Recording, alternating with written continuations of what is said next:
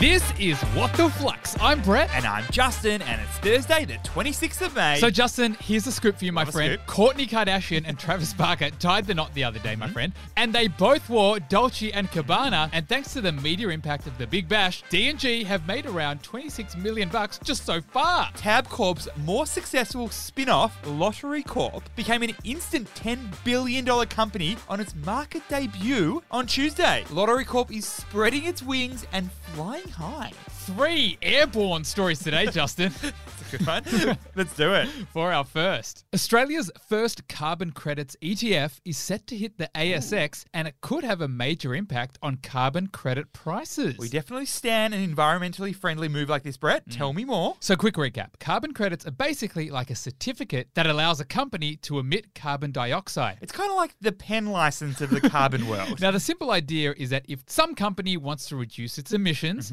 it can pay someone else to preserve more forests or restore more forests to offset their emissions. Rather than actually minimize their carbon emissions themselves. And interestingly, Brett, the price of carbon credit can go up and it can go down. And you can buy them from a range of different carbon credit providers. So now a fund manager named Van Eck Australia is smashing them together to create the Carbon Credits ETF. And they're going to launch it on the ASX. So in summary, Flux fam, this ETF, it's all about tracking the price of carbon credits. So what's the key learning here? The carbon credit market, like any market, is driven by supply and demand. When there's more supply of carbon credits, the price of these credits decreases. And when there's more demand, the price, yes, it goes up and it increases. Now, Brett, back in March, we saw the carbon credit market plunge by more than 30% in Australia. And why was that again? Well, because the government changed its carbon credit policy and basically flooded the market with more supply. But fast forward to today, though, and the price of carbon credits has surged 20%. More ups and downs than an episode of Drive to Survive.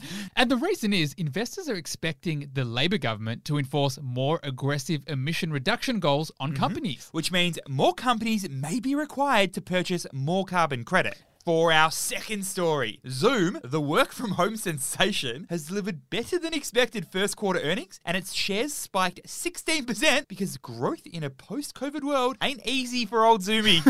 A big turnaround for the heroes of 2020, Justin. What's happening with this one? Okay, so we know Zoom saved our working lives back when COVID hit. Yep, and the share market loved that. In fact, B-Man, the company's share price hit a peak of $559 US.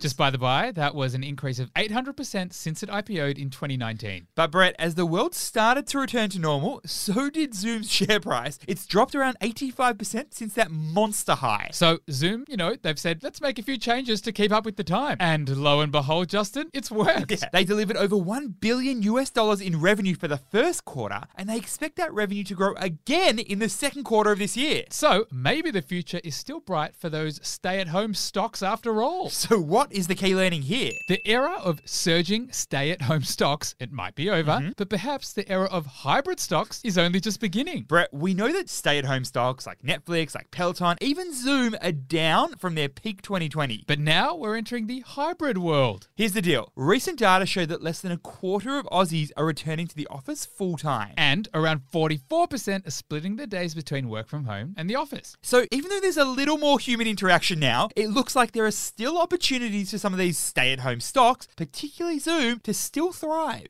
For our third and final story, the company that pioneered the instant grocery delivery space, Gorillas, is laying off around 300 employees and exiting 4 markets despite raising $1 billion just 7 months ago. Not a great few weeks for the instant grocery industry, Brett. What is the story? So Gorillas is a Berlin-based online grocery startup that launched in 2020. And Brett, much like Milkrun here in Australia, Gorillas promises to deliver groceries and everyday items in less than 10 minutes. And boy, oh boy, did this company take off. It became one of the fastest European startups to hit that unicorn status. And now it has more than 700,000 active users across 12 cities in Europe. But Brett, it looks like the mood has changed a little bit in Gorilla Town. Gorillas announced it'd be laying off around 300 employees and exiting 4 markets. And it's interesting timing because we've just seen the collapse of an instant grocery delivery company called Send and also Quicker here in Australia. And it highlights one of the biggest struggles in this industry, differentiation. So what is the key learning here? In a highly competitive market, product differentiation can mean the difference between success and failure. Now we know differentiation is how businesses set themselves apart from one another. Could be price point. It could be distribution network. Or could be delivery time frame. And product differentiation has been the biggest struggle in the instant grocery delivery market. And that's because at the end of the day, every player is just trying to get the same goods to the same customers in the same amount of time. Flux fam, our new game in the Flux app, Quick Sticks, is going absolutely bananas. Now, there are only 2 days to go for the game, so you gotta give it a crack ASAP. Here's how it works. At a random time during the day today, we'll send you a notification to your phone. The first person to hit that push notification and answer a simple finance question correctly will win $100. So download the Flux app, turn on those notifications, and good luck for Quick Sticks. Thanks for listening, and we'll see you tomorrow.